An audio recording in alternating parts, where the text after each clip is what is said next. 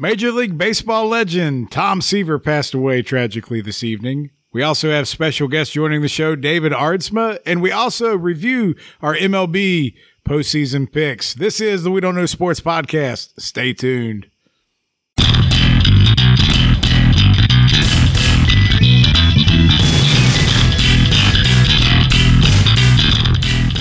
Welcome back to the We Don't Know Sports Podcast. This is Chad the Mark with Mr. Brown, Canadian Biggie. And we are apparently having a heavy baseball show today, which is fine because, you know, we're not quite the NFL. We're not quite the college football. That stuff's right around the corner. The NBA playoffs. No one's watching it. Nobody's watching. It's sad. So we do have one topic we want to get to. We have a great interview with former Major League pitcher David Aardsma coming up. He is actually the director of player development for the Toronto Blue Jays. And, you know, we had a great time talking to him. And, you know, it again. What happened? Sorry. Mr. Brown's distracted because I see the chains rattling. Yeah. What just happened? Ozuna with his fourth home run in 2 days. And he's breaking Fenway Park records, isn't he? I love it. I guess not that many National League guys have played up there here lately, but either way, the Braves just took the lead, or did they tie it? 6-5. 6-5. Going for the sweep. That's all right. My Reds won tonight for once too, so we're excited about baseball. But sorry I distracted you. In a depressing tone, though, while our teams are winning tonight, we had the tragic passing of Tom Seaver, who passed away due to complications of COVID-19, along with some dementia he had. And, you know, it's kind of interesting timing because just a couple days ago, you kind of had a post about Tom Seaver. Did you not, Mr. Brown? Yeah, I mean, it's crazy that it happened today. We compared him versus Bob Gibson, basically asking who was better.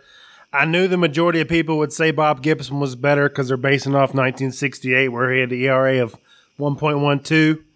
And that was a crazy year. I got it.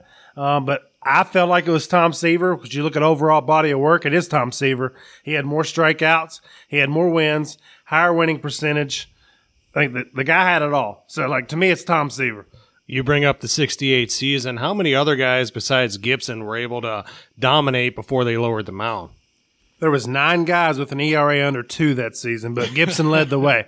Oh, and also, and people don't want to talk about WAR. I got it, but Tom Seaver's WAR was 109 to Gibson's 89. 109? Yes, sir. A pitcher with a – how many pitchers have over 100 WAR anyway? That I can't tell you, but I can tell you that Tom Seaver is the only pitcher since 1920 to have an ERA under 3 and have 300 wins. So now as a Reds fan, I also am well aware that Tom Seaver threw a perfect game for the Reds in the 70s. But he's a Met through and through. Is that fair? Oh, absolutely. I mean, he did his thing with the Reds, but he broke in with the Mets, and that's where he got his start. You know? When I think of Seaver, I think of the Mets. Is he the greatest Met to ever live? I would. Yeah, you could get an argument from diehard Mets fans. For me, he is. His 3 ERA titles were all with the Mets, and they were all early on. I mean, I think that's the thing for Mets fans out there listening. Like, that's what sucks. And for people that had a chance to grow up and watch him play, he is Mr. Met to me. He is the greatest New York Met that has ever lived, and now he's no longer with us. And it's a sad day for baseball. It's tragic. It sucks. I mean, Father Time's undefeated. I get it, but man, that's a terrible loss for the world of baseball. The only pitchers in the history of the game with a higher WAR than Tom Seaver there's only 6 of them. Lefty Grove, Peter Alexander, Kid Nichols, Roger Clemens, Walter Johnson, Cy Young. That's how well he should be revered. That's an impressive that's company. That's insane. Like, I know, like you said, people don't always like WAR, but, like, that's elite company, man. I don't care what stat you're looking at. I'm shocked that Roger Clemens is in that group, to be honest. The other ones, when you told me those names, didn't surprise me a bit, but Roger did. But everyone forgets how good Roger was because of the steroids. He played for a long time, too. Right. We had a picture of Randy Johnson, Nolan Ryan, and Tom Seaver all together, and I had a caption. It was like showing this photo has this many wins, this many strikeouts. It was about a month or 2 ago. I remember that. And I love me some big unit. I know you do too. But there was actually people in that picture because everyone loves Nolan Ryan, but he's a little over 500 winning percentage, ton of Ks, 7 no-hitters. Mm-hmm. But someone was like, Tom Seaver's the best of this 3. There's people saying that, and you can't argue with them, really. I mean, you can. It's hard to argue. Right. As a pure pitcher, you'd take Tom Seaver. When you look at overall, or can he be his best on this day, you look at a guy like Nolan Ryan. But if you're going to look start in, start out, 35 starts a year, you're taking Tom Seaver. I think it says something that, like, we didn't get a chance to watch Tom Seaver play. You know, it was before our time. And we hold him with that regal revere that we're talking about right now. But I'm telling you, if you talk to somebody over the age of 60 right now, Tom Seaver's godlike status. Like, it's unreal how much he's revered by that generation. If you're a boomer out there listening, if you're a boomer that knows how podcasts work and you caught this show somehow, you know, be glad we're talking about this legend, Tom Seaver. God rest his soul. He was a freaking legend, and baseball is not better off without him. But unfortunately, it happens to the best of them.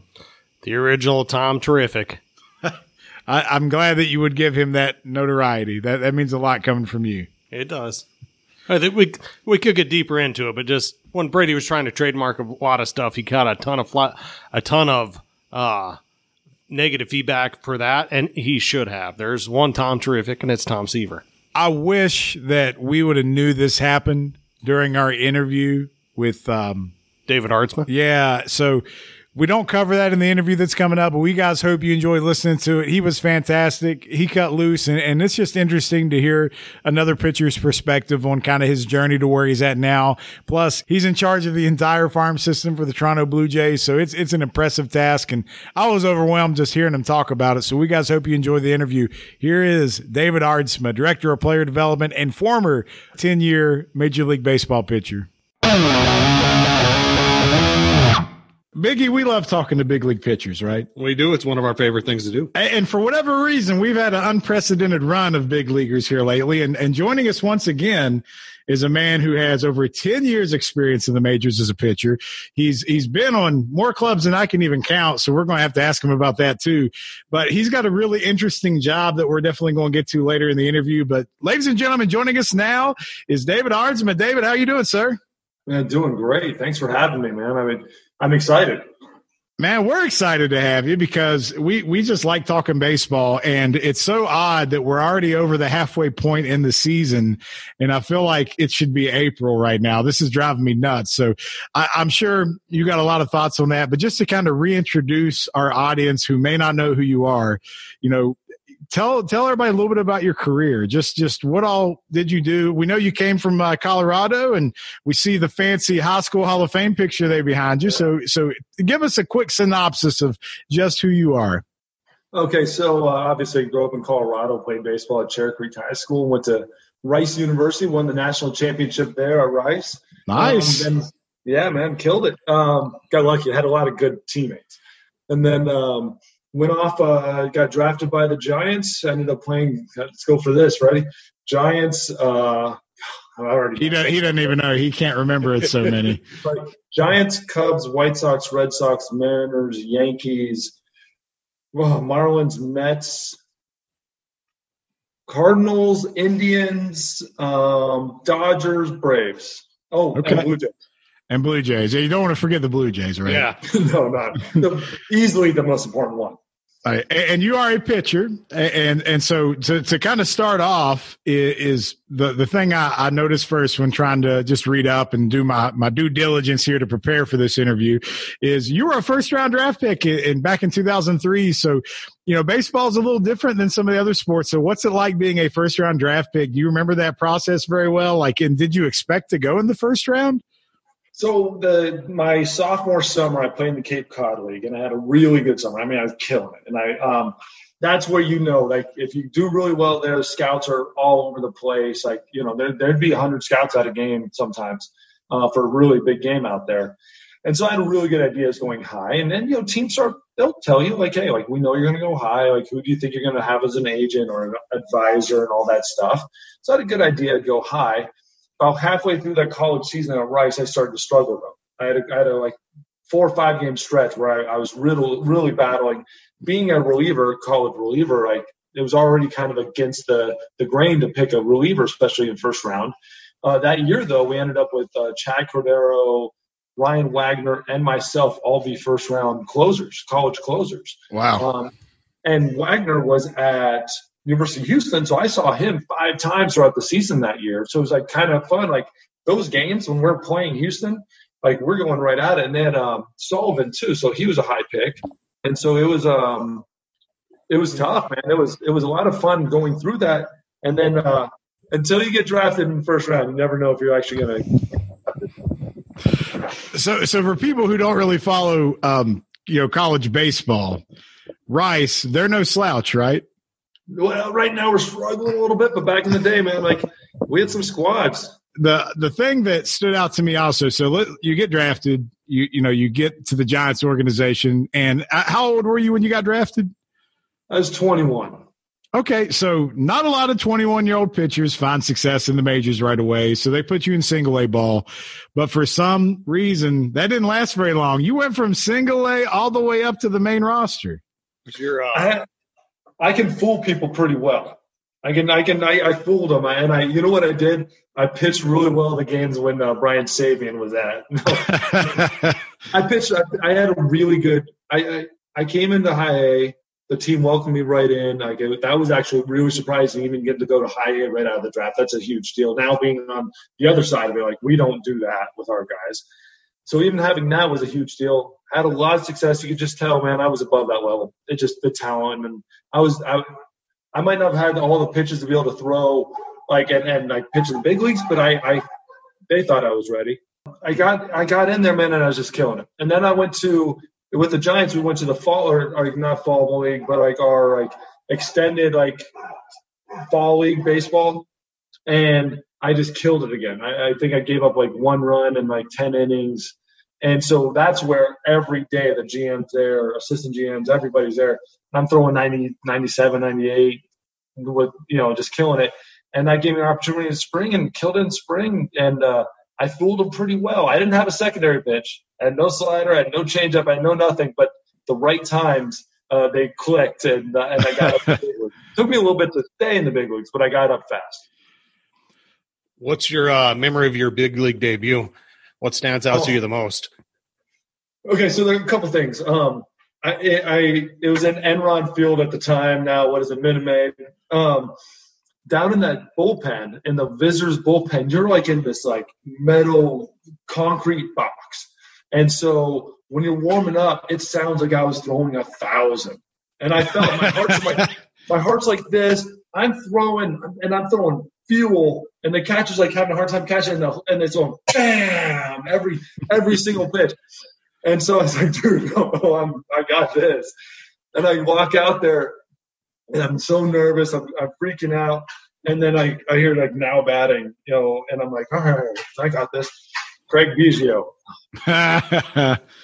And then, so I remember facing, I faced Biggio, Bagwell, Berkman, Hidalgo at the time. He was a stud. That's a lineup right there. Who was the second baseman who was with the Giants, Jeff Kent? It's I almost faced 4 or 5 Hall of Famers, almost 4 Hall of Famers. And then I got the win, and I didn't find out I got the win until I was talking to the media after the game. And they didn't tell me. It was a scorer's discretion. I wasn't even on the mound when we took the lead. And the scorer said that I had the most impact on the game, and they gave me the win. And I didn't even deserve it by any means, but they gave it to me. Hey, you know what? They got to give some love to the young rookie out there making his debut. Got to keep him engaged. Oh, yeah. In Houston, against Houston, and I was at Rice, and Rice is in Houston too. So it was a huge deal that I was making my debut, second game of the season. Almost kind of like a homecoming of a sorts, even though it's a road game for you. It was when I got announced as on the road as a no name rookie. I got cheers from the crowd. That was actually a big deal. So it was such a fun day. Even now thinking about it, my heart's racing. I don't even know. No, I can see the goosebumps, man. It's all good. Don't worry about it. That's a moment that not everybody gets, because it's one thing as a pitcher, you might get caught up, but when we talked to Ray King, he didn't even know what day he was actually going to appear, and he was all over the place. So the fact that you were able to do it on the road in a place in a town that had some familiarity with you, and it boosts your ego too to make it sound like you were throwing 110 back here in the bullpen with all the concrete walls. So that's not a bad setup there. Didn't hurt at all. All right, so you lasted a couple years with the Giants. Then you got traded to Chicago, right? The Cubbies. Yeah. Okay, so you spent some time in Chicago, so you were on the south side and the north side. So what was your time in Chicago for both those clubs like? Well, I grew up a huge Cubs fan. Grew up in Denver. We didn't have a team at that time, and so as a Cubs fan, you get home from school, you got two choices, right? I kind of know where you guys are going to go with this, but you had two choices: you had TBS or WGN, and Right. Yep. and you get home and Cubs games are on, and then I moved to California for a little bit. Cubs games are on, so it was easy to become a huge Cubs fan. And so you get traded, and you don't want to leave your team that you grew up, you got drafted by and you came up with, but you're going to your dream team. And so you get there, and then first game in Wrigley, I got to win, and it's like, what is happening? And it was such an amazing experience. And then getting traded to the White Sox actually this destroyed me at first, but we had a lot of fun. We didn't have the best of years with the White Sox, but I had a great time. Actually, that's one of the teams I still remember most of the players, a lot of the players, and I've kept close with a lot of the guys. But we had a horrible year, just an absolute horrible year. So we're all the way up to 2008 now. You're getting ready to go to the Red Sox. Hey, have you got to any postseason experience yet on any of these clubs? No, none. Outside of college and being in the College World Series, I never experienced postseason in anything. The Giants, we lost the last game of the season. We could have gone to the playoffs. We needed to beat the Dodgers. We lost. And so until then, I hadn't experienced anything. So when you go to the Red Sox in 2008, they're coming off a World Series victory, high expectations. Is there a certain level that you felt you needed to be at, or any expectations you had different from your previous stops? So it was pretty cool. So when the Giants, the one thing I really noticed about the Giants, there was something different about the rivalry with them and the Dodgers. I've still never experienced it. When I was in the locker room and we're about to play the Dodgers for the first time, and we have a little team meeting, and they're like, it does not matter what your record is. It doesn't matter what time of season it is. When we play the Dodgers, we beat the effing Dodgers. Right. It does not matter. And you felt it in the crowd. You felt it in Dodger Stadium. Those last couple of games of the season, our families had to have police escorts, and you couldn't go to the bathroom without security. It was crazy. It was insane. You get to the Cup, and it's like baseball, man. It's like summer, drinking guys, people in the stands drinking beers, enjoying just life and enjoying baseball. And then you get to the Red Sox. I'll never forget this. Gary Tuck, the bullpen coach, goes, "Welcome to Major League Baseball." I go, "What do you? I played the last couple of years. Come on." He's like, "No, welcome to the big leagues. Because this is different. This is business. Because we win here." He goes, "I don't, and if you don't, you're out." He goes, "This big boy league." He goes, "When we play the Yankees, when we win, it's different." And it was. There was an expectation in the front office. I mean, don't get me wrong, we had a lot of fun beating people's ass, but there was an expectation that we did it. And a lot of times, I remember we wanted things in the dugout or in the locker room or in the bullpen, we wanted a heater. They said, "Go have a good road trip." All right, we came back, we had a heater. We wanted a sauna upstairs in the locker room. They said, "Hey, go do your job." And we went out and we kicked ass, and we had a sauna. And we had a great year. I unfortunately got hurt about halfway through and had to try to pitch through some injuries. So the numbers weren't great, but I knew what was coming up, and I knew I was just finally hitting my stride as a big leaguer, and that's what kind of led with the Mariners. Yeah, because that's what we're going next. When you went to Seattle, I guess your first year was pretty decent, but let's get on that second year, man. Why didn't you make the All-Star team? What happened? I don't know, man. I thought I never for sure thought I was in. That's man, if I'm ever going to be able to do it, this is it. This is coming up. But like I said, the Red Sox, the first half of the year of the Red Sox, I absolutely killed it. Then I got hurt, and so I tried to pitch hurt. Numbers looked bad, but going into it, and that was pretty cool. With the Mariners, they even said that. They said, "Hey, we brought you here because we knew what you were doing, and we knew what happened and why it happened." They're just keep doing exactly what you're doing, you'll be fine. And it was just that perfect chemistry, perfect team. When you went into Seattle, you ended up closing. I'm just curious. I'm stepping out here. Huge Mariners fan. Brandon Monroe was closing games, and you stepped in and just shut it down for a season and a half. Was that anything that was mentioned when you came in as far as chemistry? When I was told, coming in, so Brandon Monroe before that, right, was starting. And he was stud, doing great. Oh, no, sorry. He was closing before I came in. And then in spring training, he was going to be a starter. So that was like they're building him up to start, and they're like, basically, dude, we got nobody. They told us that. They told me, Mark Lowe, Sean Kelly, who was a rookie, but they told basically like a whole bunch of guys, we got nobody right now. So go earn it. Go earn a job. And it was well known with everybody, go earn it. I went in, had probably the best spring training of any of the relievers. And then Brandon Morrow, right at almost the last day of spring training, they moved him back to the bullpen. So they made him the starter, but he really struggled early. First week, like he kind of struggled, and I was throwing the eighth, throwing really well. Started the season out like super hot, and then they needed him a day off, and I came in, got the save, and then a couple days later he got hurt, and so they had to put him down, which you can kind of see coming when somebody's a starter, and then you just immediately make him reliever again. And so I got to take over that job, and I ran with it. And by the time he came back, they made him a starter again, which he should have been. He should have always been a starter. He's too good. Brandon Morrow was a stud. But he had injuries at the wrong time, and I was healthy at the right time.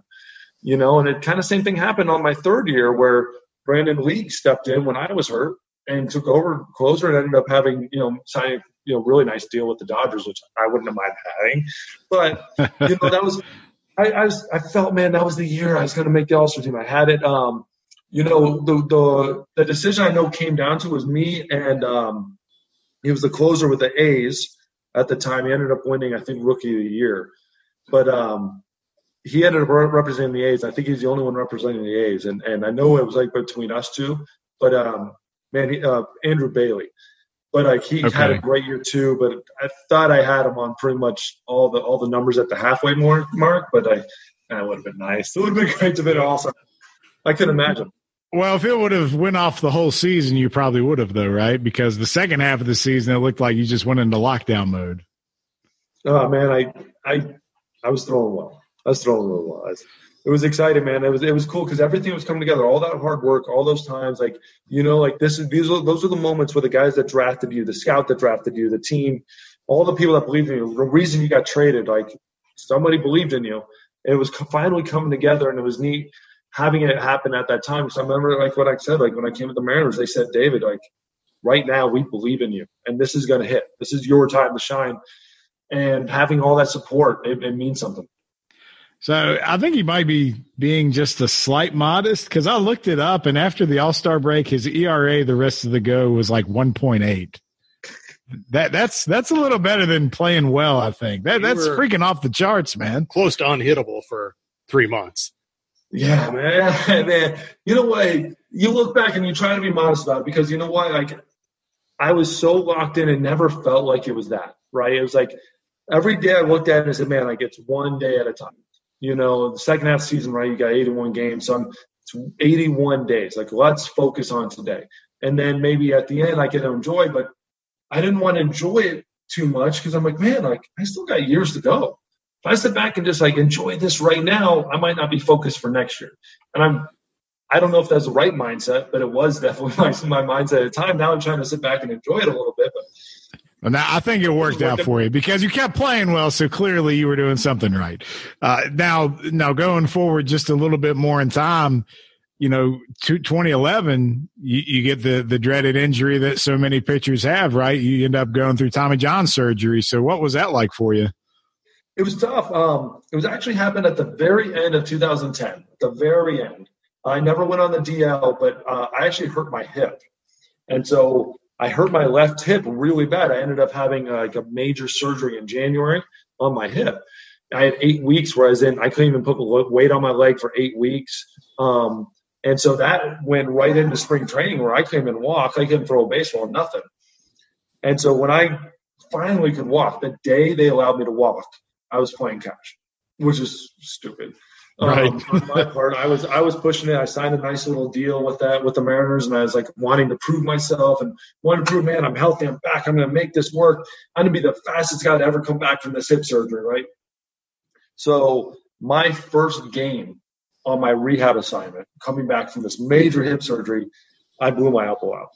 And there's no doubt, like, it wasn't just the random Tommy John that a lot of guys happened. It was because of the hip, and I wasn't being smart, and I didn't build up that leg strength like I had before. Right. I never had arm injuries, man. My arm was always healthy.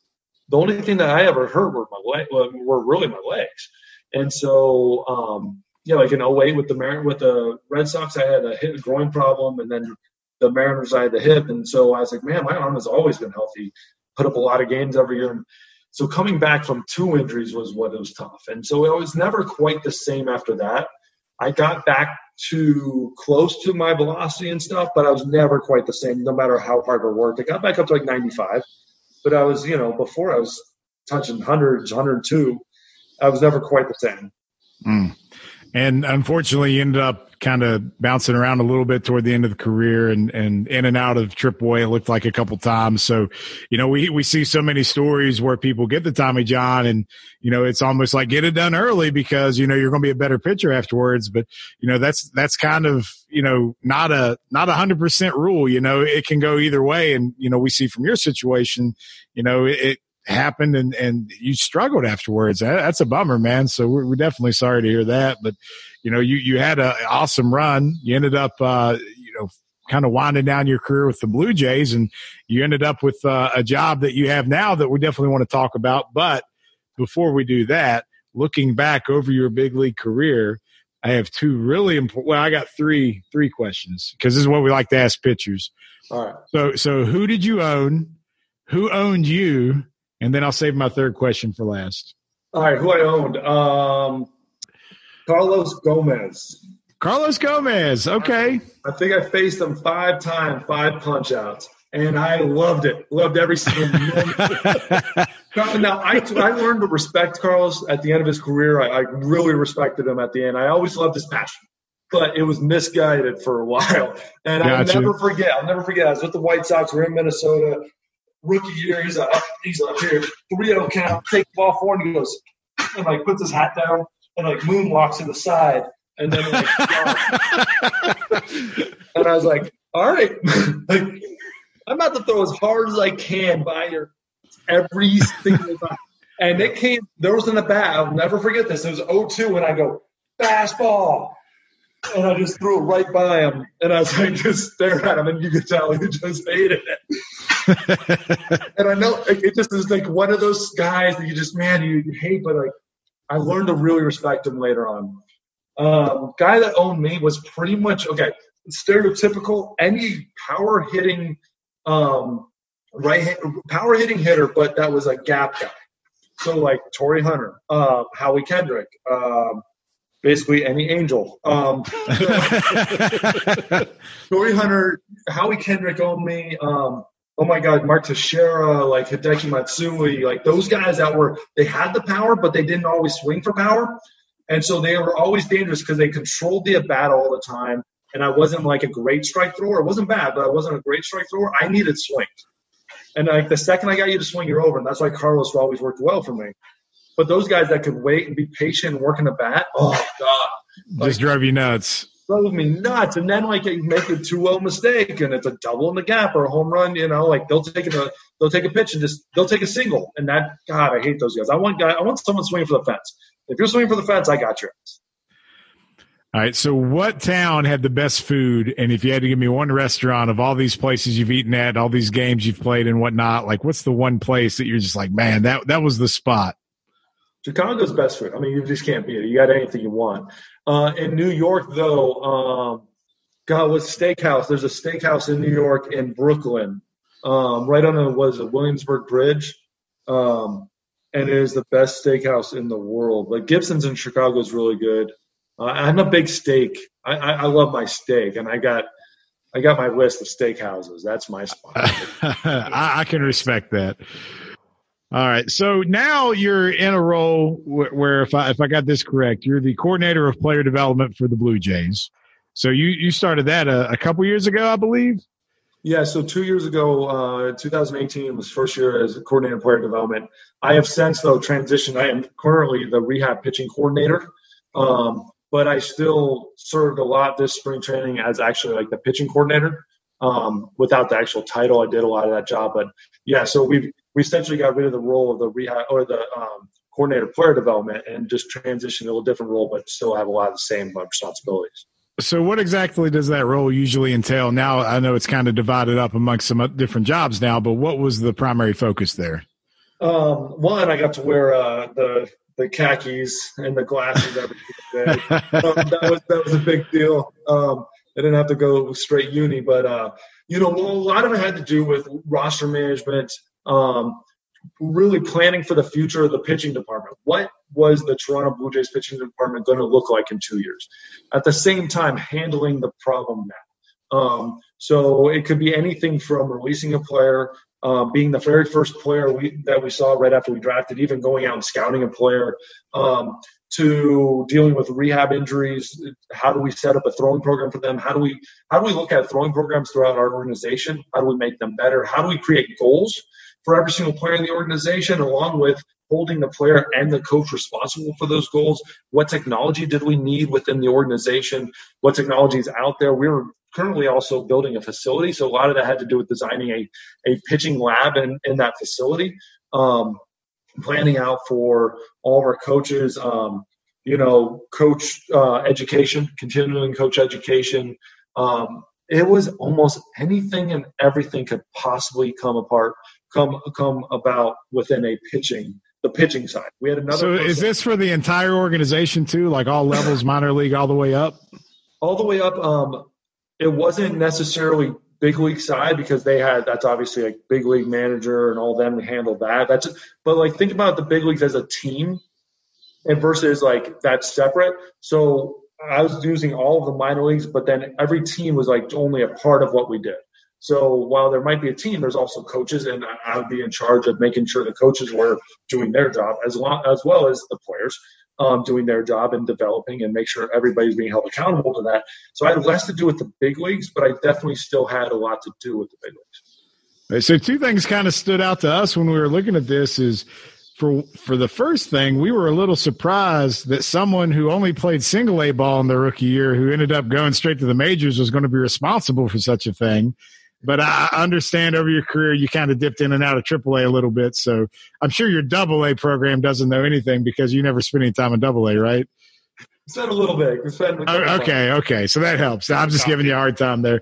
But the other thing, probably on a more serious note, apparently the Blue Jays only like to sign former major league players' sons. So right? How did you guys come up with that strategy? I thought it was a pretty good strategy. I'm like, man, that's smart. I mean, it was actually, and so it was actually really crazy. Actually, at one time, I remember we had Bruzelanic's like nephew, Clemens. We had obviously Guerrero, Biggio, Graybeck. We had it's the amount of guys, like it's nuts. It's actually crazy. Like, and a lot of those guys are obviously doing really well. No kidding, right? And like obviously Bichette and God, how many other guys?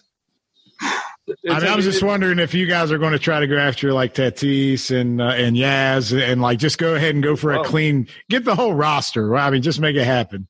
We had time. What was it? One point this year we had our entire infield was all tons of big leaguers. Yep. Dude, it's not fair to everybody else.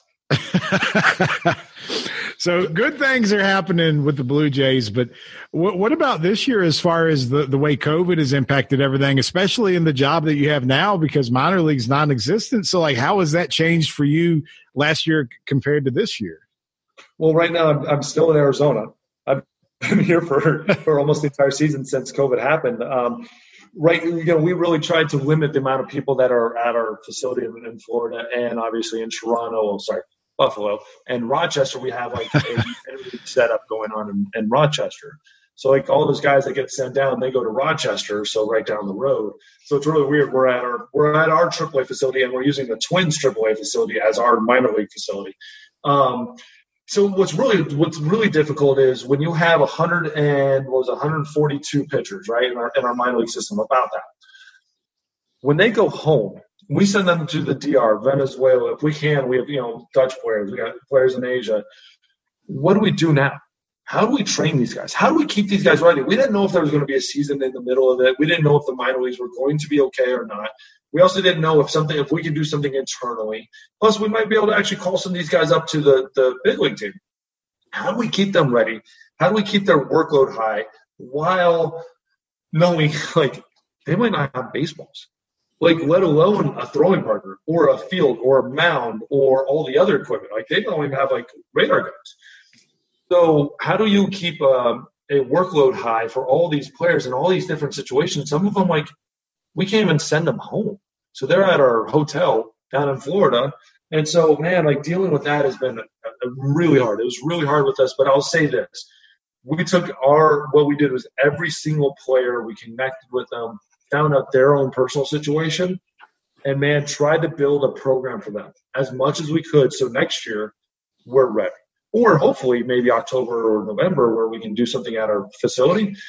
We're ready and they're ready for next year. So we don't miss much time. We kept them all. We didn't fire any employees. Sorry, we didn't release anybody as far as from a contract, from outside of our normal releases. We kept them all paid. We kept all of our employees paid, which is amazing. Not everybody can say that.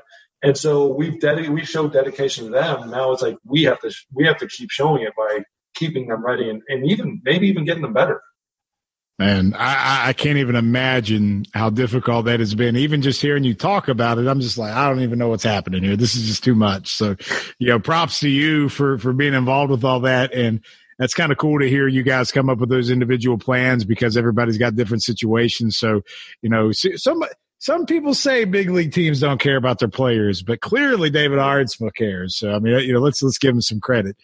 I do have a minor league player I specifically wanted to ask you about just because we're big time West Virginia fans and Alek Manoah is in your all system. So I just need to know, is he doing all right? Is he staying in line? I'm looking forward to seeing him in the big leagues soon, but I know with that minor league ball this year, it was kind of tough.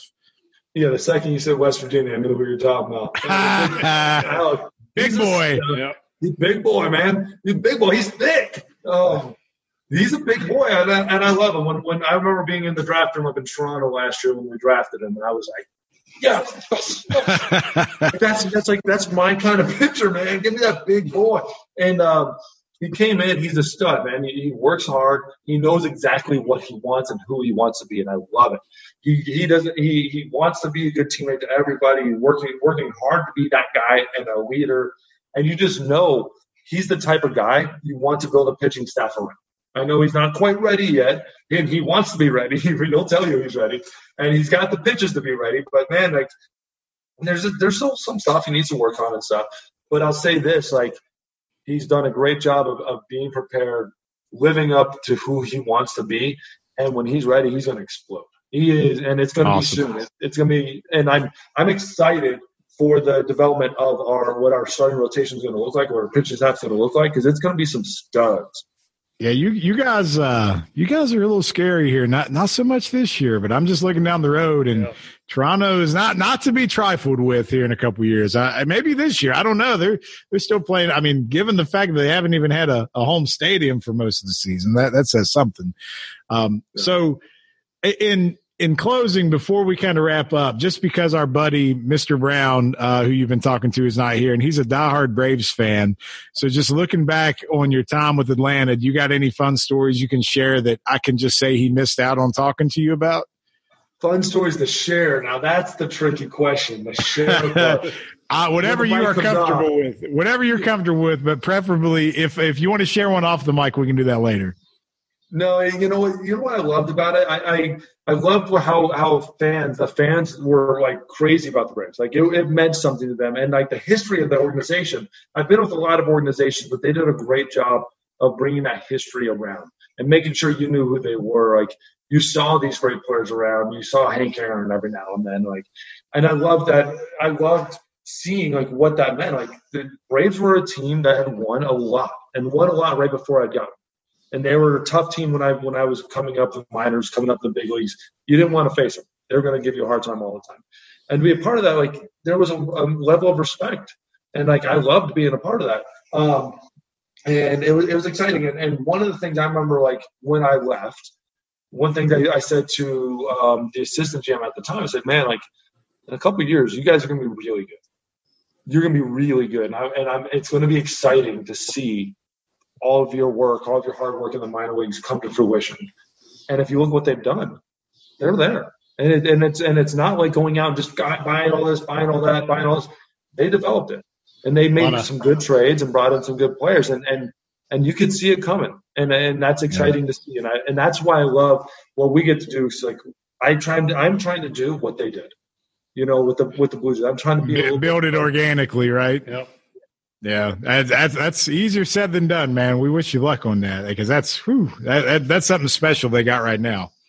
It's hard, especially with arms, man, because you got to flip a coin sometimes and healthy. Yeah, right. and that's tough. You can have the best set of arms in the history of Major League Baseball. Doesn't matter if they don't say healthy.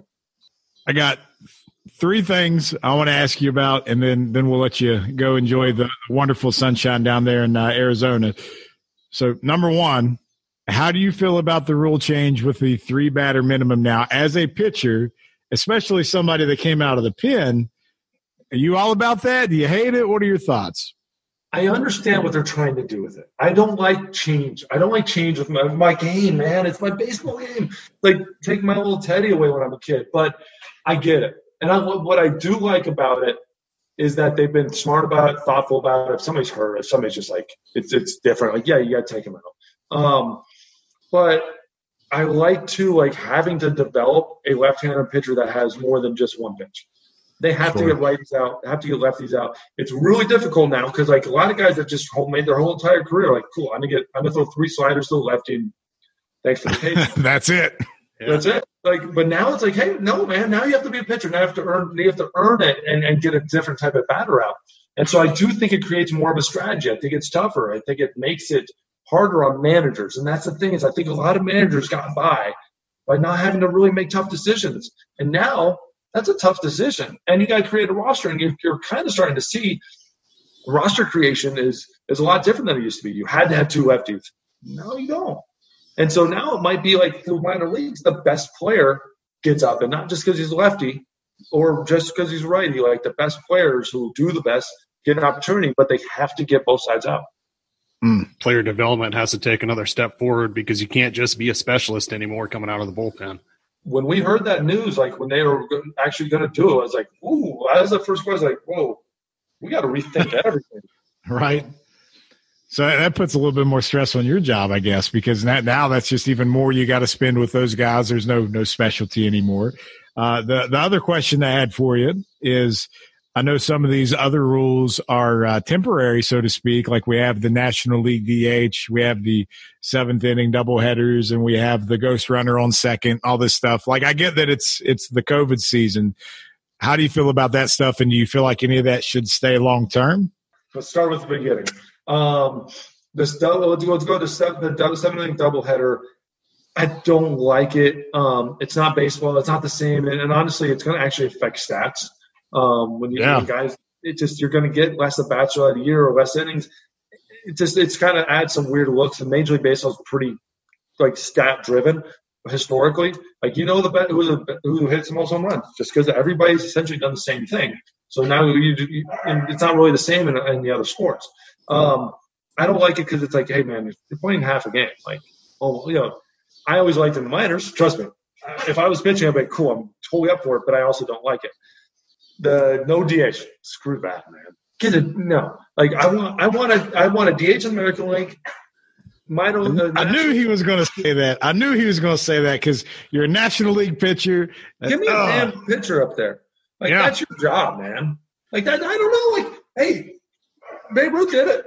Am I too good? I can't hit. No, trust me, I can't hit. But give me a pitcher up there because that's the game. That is Major League Baseball. Now what's your career batting average? 0. All right. See, that's coming from a guy that can't hit, and he's telling you he wants to get out there. Absolutely, man. I want to compete. Trust me. I fouled some balls off. That's what. But it's my job to be able to hit. As a reliever, totally get it. I totally understand. We suck. Oh, whatever. But Major League Baseball made that rule a long time ago that pitchers should hit, and they should still hit. I like having an American League, National League. I love the difference. I love that contrast. And I wish we'd get rid of interleague play, but that's just me. Yeah, it's oversaturated now. You start the season with interleague play, or you're into it at the end of May. No way, man! When you get those All-Star games back in the day, and these guys never faced each other, or the World Series, when you had no idea what to expect because they'd never line up against each other. That was beautiful. That was the cool thing about that back in the day. Never saw each other, nothing. The last question was the most important one. The ghost runner. The ghost runner. I don't like it in the 10th. I want it in the 11th. I'm fine. Give me an inning. Give me an inning to earn it legit. Because, like, a lot of times the closer can go back out, maybe for 2 innings if they're, at home and whatever. Let them pitch their second inning. Let the normal baseball. Then give me the 11th. Give me that ghost runner. I don't mind it.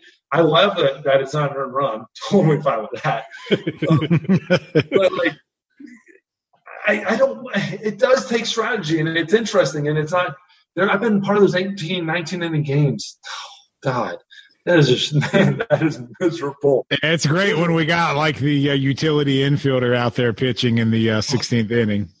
Right. And it's like, and what you do is, I remember this, like one of my first games as a Met, my very first day as a Met, I got called up. I mean, like, they're like, all right, David, you're not pitching today. Enjoy it. Just watch the game. Tomorrow I'll be ready to go. Oh, it's about the 17th inning. Let's go. And I ended up pitching. I think I might have gotten the loss or something, but I pitched really well. But it was actually I came in. I didn't get the loss. That's right. I came in and punched the ticket, but on catcher's interference, the run scored. I was like, so I didn't get the loss, but I think I gave up the winning run. I'm like, dude, I got this. I could do this all day long. Well, David, as a middle reliever and a closer and a bullpen guy in general, you finished your career 16-18.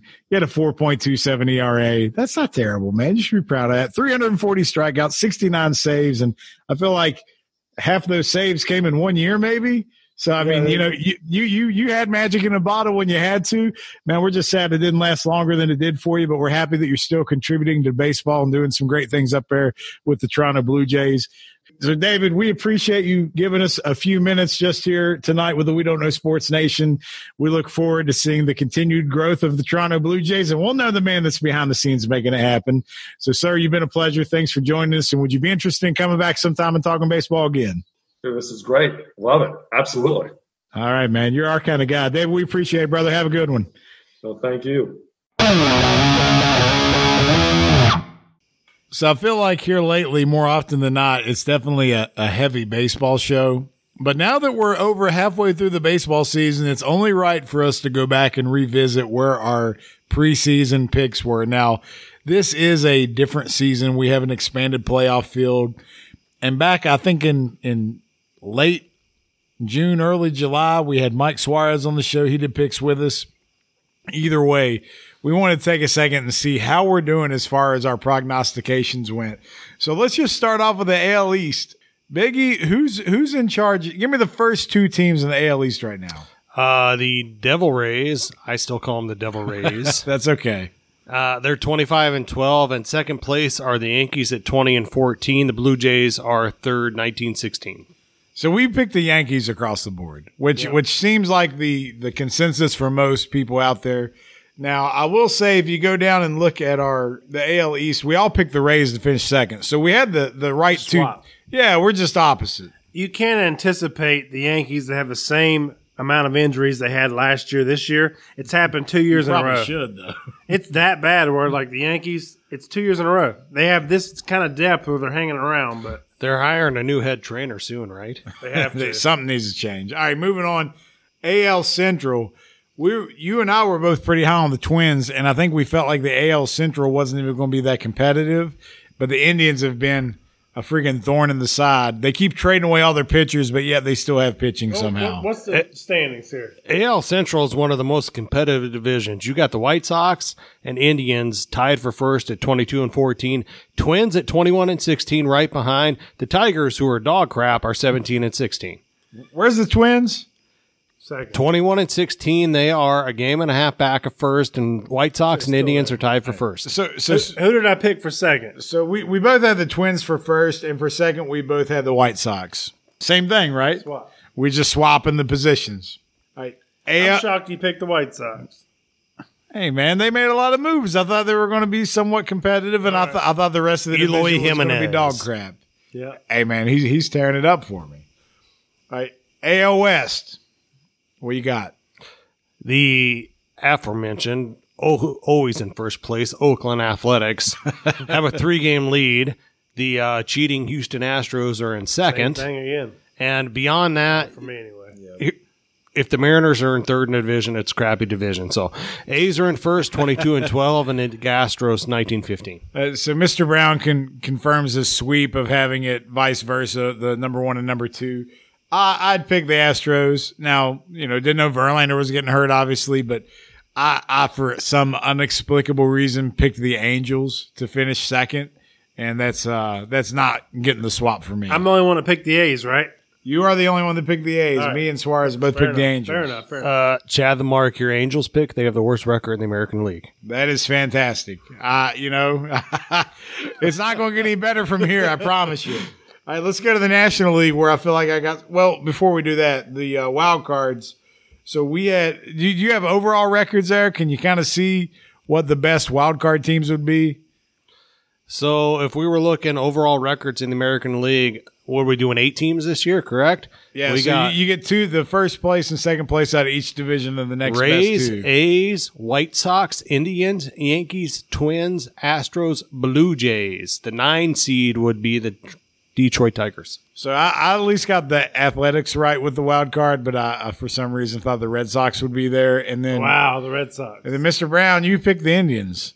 So, Indians are there. So far, every team you picked Yeah. is in postseason play right now. Well, there you go. So you are Mr. Baseball. Bring Jennifer on the show. She'll see what I do for fantasy. All right, let's go to the National League. So let's go to the NL East. Who are we looking at? Mr. Brown's Atlanta Braves leading the division 22-14, 3-game lead over the Phillies. Marlins, Mets, Nationals. So Braves, it's Braves Phillies basically. I know. I picked the Nats high here. Yeah, I did too. So we both picked the Braves to win the division. Then we had the Nationals at second, and I think Suarez went. The Nationals had He went Nationals Braves. We'll see. Kind of similar situation as the Astros.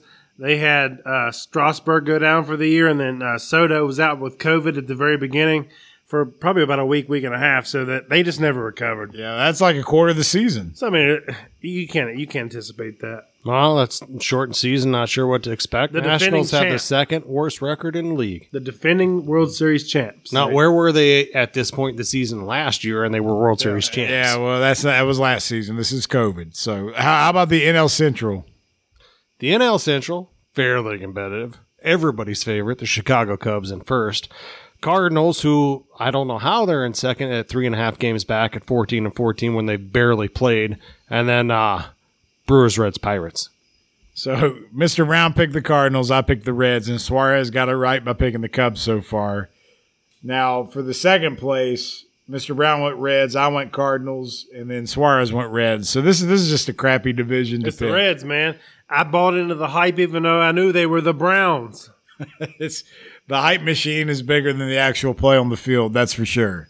All right, the NL West, I can let you guess. We all picked the Dodgers, right? Yep. So who's in the NL West picture? Dodgers in the driver's seat, as expected, 27-10. The Padres sitting at 22-15. Rockies 18-19 and third. And then you got the Giants, who are actually in contention, 18-20. They're 9 games out of first. Diamondbacks are the only team that isn't. We're not getting there yet. Mr. Brown, who'd you pick? For second, Yeah, the Padres. the Padres. So you have that one exact. So all the other ones you flip-flopped on pretty much, except for this one. You But I have picked correct. the playoff contenders. You got them all. And then for the wild card, we kind of followed up. He had the Brewers. I had the Diamondbacks. What a mistake that was. And then Suarez had the Mets. Doesn't look like that's happening either. No. And then the Cubs, Phillies, and Cardinals we all picked. Zach Ford's Giants are a half game out of the 8th spot. Now, I picked the Giants on a wing and a prayer just because I thought there would be one like kind of anomaly this year, and I'm still hoping it can happen, but I don't think it will. So who was our second wild card in order here? Tell me who was who. All right, so you had the Brewers and Cubs. So the Cubs are right. I had the Diamondbacks and Phillies. I might get the Phillies. Yeah. The Diamondbacks ain't happening. All right. And then Suarez had the Mets and Cardinals, so he'll probably get the Cardinals. All right, gotcha. All right. Okay. So overall, I feel like we did decent. Mr. Brown, I think you get the tip of the cap. You were definitely better at the prognostication as far as that goes. But, it was so hard to predict a shortened game season. And I know there's still, 20, 25 games left in the season for most teams. I hope we get to a point to where at least these COVID games will come back into play where we have to play them and see who's actually in the playoffs. But either way, I'm just emotionally distraught over the Reds' failure to even appear in the top 2. Question for you two great baseball minds. In the National League right now, we got Dodgers, Braves, Cubs, Padres. This is the top 4 teams. In the American League, we got Rays, A's, White Sox, Indians. If you had to pick 2 teams from each league to represent them, who would you go with? So I'm still behind the Dodgers just because I think they still have decent pitching. For the American League, like, man, I don't know. I can't even. Rays got the best record in the league. Shortened season. They do, but like, I don't know. It's because there's so many unknowns there. It's hard for me to trust them, and the fact that they're doing as well as they are, I don't know if they'll do that well in a series. I still stick by Dodgers Yankees. Right now, the Yankees are the 6th seed. I know, but and they got to get healthy quick. 5th seed. But now they moved it to 5th in the last few days. Dodgers are the best team in baseball, and it's not close. It's a distant second behind the Dodgers. So the Dodgers are going for the National League for sure, even though the Braves are the 2 seed. The Dodgers are clear cut. In the AL, the Oakland Athletics. I can't say I'm surprised by that. Like, I can buy that. Now, I would give like the Rays too. I would give your Braves a lot more love, but the Soroka injury, that just killed me. And the lack of involvement at the trade deadline. Well, I know that really hurt you. That cuts deep, damn it. Rays, A's, White Sox have the same winning percentage in the American League. So, of those 3 teams, this could be a year that the A's actually get out and do something past their regular season. I would love to see an A's World Series, even if it was in the COVID season. No, A's Dodgers? Why not? That'd be great. Maybe we'll get another earthquake. Question for you guys. Oh, it was the Giants. My bad. Bay Area. Dodgers been knocking on the door for how many years now? Back-to-back World Series. 10 They plus. win the World Series in a shortened season. Does it get an asterisk, or It gets is it an asterisk anyway? Because couldn't they have? They've been there. It's not like they came out of nowhere and it's the Tigers or Blue Jays in a miracle season. It's going to be the same thing as the Spurs, man. If they win it this year, great. But guess what? They're going to win others in the next several years because if Mookie Betts does anything like he's doing this year for a full season, this is going to be the first of many for the Dodgers, as much as I hate to say it. Yeah, I mean, they've done a good job putting their money where their mouth is. They've picked the right pieces. And the minor league system's outstanding. Right. So, I mean, they've got all the pieces in play to make this last a long time. And I know, look, it doesn't matter if this is Dodgers, if it's the Rays, if it's the A's, it's an asterisk no matter what. But you know what? You saw all the activity at the trade deadline. You can't tell these clubs there's an asterisk there. There's some people really trying to win right now. So looking at your preseason predictions to now, who is the one team that disappointed you the most? The Reds. The Reds. And it's not even close, as Mr. Brown would say. I don't even know who my worst one was now, to be honest. It's probably the Reds. Yeah, probably the Reds. You're right. Just They roll were the with it. Browns. No, but back to the asterisk. The only way it's going to be an asterisk is if the team that wins it doesn't follow it up with another one. Now, if this is their only one, then yes, it's an asterisk. But if it's the first of many, absolutely not. Who But cares? even if it's their only one, but they continue to be where they have, it's an asterisk, but not really. I mean, they've been to the World Series 2 years in a row. They've been to the playoffs, 7, 8 years in a row. They've won their division. It's not like they stumbled into this season. No, they just retooled. That's all they did. They're still what they are. But you know, the fact of the matter is, season's not over, and even if you're 5 games out, you can't abandon ship yet. All it takes is a series because everybody's playing in their division or their counterpart in the opposite league. So, you know, it's different than most years because you might get a matchup where you're playing against the team that's beating you or is ahead in the standings. So a 4-game series could be a huge swing right now. You never know how it's going to end. Yeah, I love that way of thinking. The Mariners are 7-3 in their last 10, and they're only 5 games back of David Aardsman's Blue Jays. Let's go. Hey, maybe they can keep playing the Angels. You'll be all right. So we love our social media, and one of the things that we put out here lately is the greatest coach at bracket of all time. So we got a lot of hate because people are like, why don't you just do a football coach, or why don't you do a basketball coach? Why did we not do just a single sport? It makes it greater when you have to try and factor in the impact of each coach within his sport. It would have been real easy to do an all-time college football, an all-time pro football. So if you don't like it and you can't handle it, then vote anyway. So we tried to pick the greatest 64 coaches of all time and pit them against each other, and we're in the first round and it's almost over. So I just want to run through some of these matchups, and see if you guys know where it's at, if you can tell me who's winning. So right now we have Coach K and Bud Grant of the Minnesota Vikings up against each other. Who's winning that one? Coach K in a landslide. How much of a landslide? 300 votes.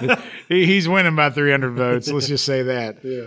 So how about, I like this matchup, Joe Gibbs and Pat Riley in the first round. I think that's the toughest of all the first-round matchups from a true sportsman voting perspective. I voted for Joe Gibbs, but if you went Riley, I'm fine with that. It was definitely Riley's bracket for some reason. I thought it would be a lot closer. Pat Riley's got this one in the bag. Really? Not even close. That's kind of disappointing. 3 Super Bowls, Was 3 it an different 8-9 quarterbacks. seed? Yeah, it was an 8-9 matchup. And You could tell, too. I thought, looking at it. on paper, it looked closer than what it turned out to be. How about Tony La Russa versus George Halas? Mr. Brown, you're the baseball man. You got to be all over La Rosa for the win. No, after I was at the Hall of Fame this summer, I'm going to go George Halas because I saw his virtual speech, and he pumped me up. The influence was is great. there. It was great. CGI is wonderful. It was great. So George Halas is the godfather of modern football for many. And, you know, I was just worried if the younger fans would understand that as much, but they definitely showed their support for George Halas. Before we get into it, it does make me excited because they're bitter rivals that LaRusse is getting knocked out and my man Bobby Cox is going to march on, which he's going to address. We'll get there in a second. So we have some hockey matchups in here, and hockey has not favored very well so far. We got Al Arbor versus Connie Mack. And for people who don't know who Connie Mack is, he is pretty much the godfather of professional baseball. And it's not even a lot of votes on that one compared to the other ones. I think it's because most people are like, who are these clowns? Right. But Connie's winning hands down, right? Yeah, Connie Mack's got this one. Yeah, that one's pretty much a done deal. I love this matchup, and we got to talk about what happened here. Big Tuna, Bill Parcells, up against Tom Osborne. So these are two legendary coaches, just one in the professional ranks, one in the collegiate ranks. You know what's crazy about these two men, with one of them having a historic run at the University of Nebraska? They actually both are from Nebraska. I didn't know that. Tom Osborne was born in Hastings. Bill Parcells attended college at Hastings. Wow. See, Biggie dropping knowledge on everybody here. Okay. So it was close until Nebraska fans took over the poll. They rallied the Alumni Association, and now it's not even close. But see, that's the thing. If you don't like the way it's going, impose your will and change it. That's all you got to do. Man, Bill Parcells is going to have 400 to 500 votes and not even going to be close. That's sad. But I'm okay with the outcome. Now, I will mention that if your coach is going up against Tom Osborne in the next round, be wary. Be ready to vote. Nebraska's coming for your ass. Like, he's early favorite, hands down. How about Tom Izzo, Nick Saban? This is a fairly close battle for all the votes out there. Tom Izzo has done great things at Michigan State. To me, it's clearly Nick Saban. What's the vote say? I mean, before you say that, it's Nick Saban clearly, but I felt like this was a tough draw for Izzo in the first round. Was this an 8-9? It could have been 8-9. No, Saban was like a 4 seed. Like he's okay. up there. So Izzo just got a bad matchup where he landed, and he happened to catch Saban. And just imagine, these guys used to be at the same damn school, and now they're not. But Saban's moving on. I'm just letting you know. Not even close. He should move on. Right. All right, this one didn't get a lot of votes because most people had to Google who Morgan Wooten was, but apparently he's the most successful high school coach there ever has been. I still don't know who that is. And You just told me. He's going up against John McGraw. And if you don't know who John McGraw is, he was one of the great Yankees managers back in the heyday when they were winning all those titles. So McGraw's moving on. Not close. And really, it's just somebody saw somebody with the Yankees cap, so they're voting for him. I only know who Wooten is because he funneled players to Wooden. Now, let's get into an upset here. Scotty Bowman, Andy Reid. Do you know who Scotty Bowman is? Scotty Bowman, a 2 seed? Scotty Bowman was a 2 seed. Yeah. Maybe the greatest hockey coach that's ever lived. I know a lot of people say it's Herb Scotty Brooks. Bowman is better in his sport than Bill Belichick is in his sport. It's close, but Andy Reid's beating him by 40 votes. I heard what Biggie just said, too. That just made me shocked. Scotty Bowman dominated for 5 decades, won titles in 3 of them, 9 titles. So it's not over yet. So get out there and vote in hockey groups because That's not right. Andy Reid, I got it. How long was the drought for Kansas City? How long? 50 years? 50 years? But that's one title, man. How many times could he not get over the hump in Philadelphia? Yeah, he lost 3 straight NFC Championship games, right? I love Andy Reid, but I don't like how our fans have turned out for this one. I mean, if this is a competitive eating bracket, absolutely. But it's not. I'll take the hamburgers for the win. Scotty Bowman is being far undersold, and if he loses this matchup, I will shave my butt. I thought, oh my God, there's a giant gargantuan cricket that flew in here. What is that? Flying grasshopper. Flying grasshopper. Speaking of flying grasshoppers, maybe people called John Heisman that back in the day, but I can't confirm it. He went up against Bear Bryant in the first round. Do you guys even want to know how this one turned out? We know. It's not even close. How about Bud Wilkinson, who ran the Oklahoma Dynasties back in the day, against Sparky Anderson? Bud Wilkinson, 47 straight W's, and the Big Red Machine. I think people are going to be more reminiscent, realistic. Big Red Machine, Sparky Anderson. Yeah, he's not really Sparky. He's not getting 48 wins in a row, that's for sure. He's going down to Sparky, and that one's a landslide. I found this one quite interesting because sometimes when people look at these classic Yankees managers, is it the players or is it the manager? So Joe McCarthy went up against John Madden. How do you think that one played out? John Madden is the better coach. Joe McCarthy had the better players. I'm thinking Madden's winning. I'm just guessing. I haven't looked at that one. He's almost tripled him. Oh, wow. It's not even close. Pow! Boom! tonight. Hit stick. All right, here's again Yankees managers just popping up like crazy. Joe Torre up against Dean Smith. Your boy Dean Smith's winning that one. And it should be in an absolute just landslide. So, again, hockey thrown to the wolves. Herb Brooks against Bobby Knight. I had the question, and it was shared on the page by one of you guys. What has Herb Brooks done outside of the Miracle on Ice? A lot of people said that was enough for them to vote for him. Yeah, that's what I'd say, too, because he didn't do crap. To me, it's Bobby Knight, but do you believe in miracles is one of the greatest things we'll all ever. Yeah, he's not moving on. Michaels does. Bobby Knight and Al Michaels would move on, but unfortunately not Herb Brooks. How about Paul Brown versus Urban Meyer? So you got the legacy coach who kind of invented the modern-day playbook, and Urban Meyer who invented the modern-day I'm too sick to keep coaching my job, so I'm going to the next one. Well, the way you described him is clearly Paul Brown. Yeah. Yeah, it's not close. Paul Brown has pretty much tripled him up, so it's a landslide at this point. Greg Popovich versus Dick Irvin. Does anybody know who Dick Irvin is? I do, but only because I'm a sports nut, legendary figure within the hockey world. But seeing as how Scotty Bowman's struggling. What's the trend? Pop. The trend is hockey will not advance. Yep. Right. So Greg Popovich is moving on. I give you credit. You tried. Hey, you can't say I didn't try to let hockey get represented. Dick Irvin, Al Arbor, Scotty Bowman, and there was another weird dude in there. Mr. Brown asked me a question once and said, is there anybody in the bracket that hasn't won a title? Well, we put Marv Levy in there because going to 4 Super Bowls is at least an accomplishment. Now, he didn't win any of them. Is he the only one? He's the only one I'm aware of. Right. Is there 2? Who's the other one? We put Bud Grant in there. Oh, that's right, Bud Grant. But you go to 4 Super Bowls in 6 or 7 seasons, you deserve the right. And he was a 16 seed. Right. So, and Marv Levy, obviously a low seed because he's up against Phil Jackson. So I'll let you imagine how that one turned out. It's a slaughter, but just like it should be. It is a slaughter. I'm just going to let you know Marv Levy only got 54 votes. Damn. It's so bad.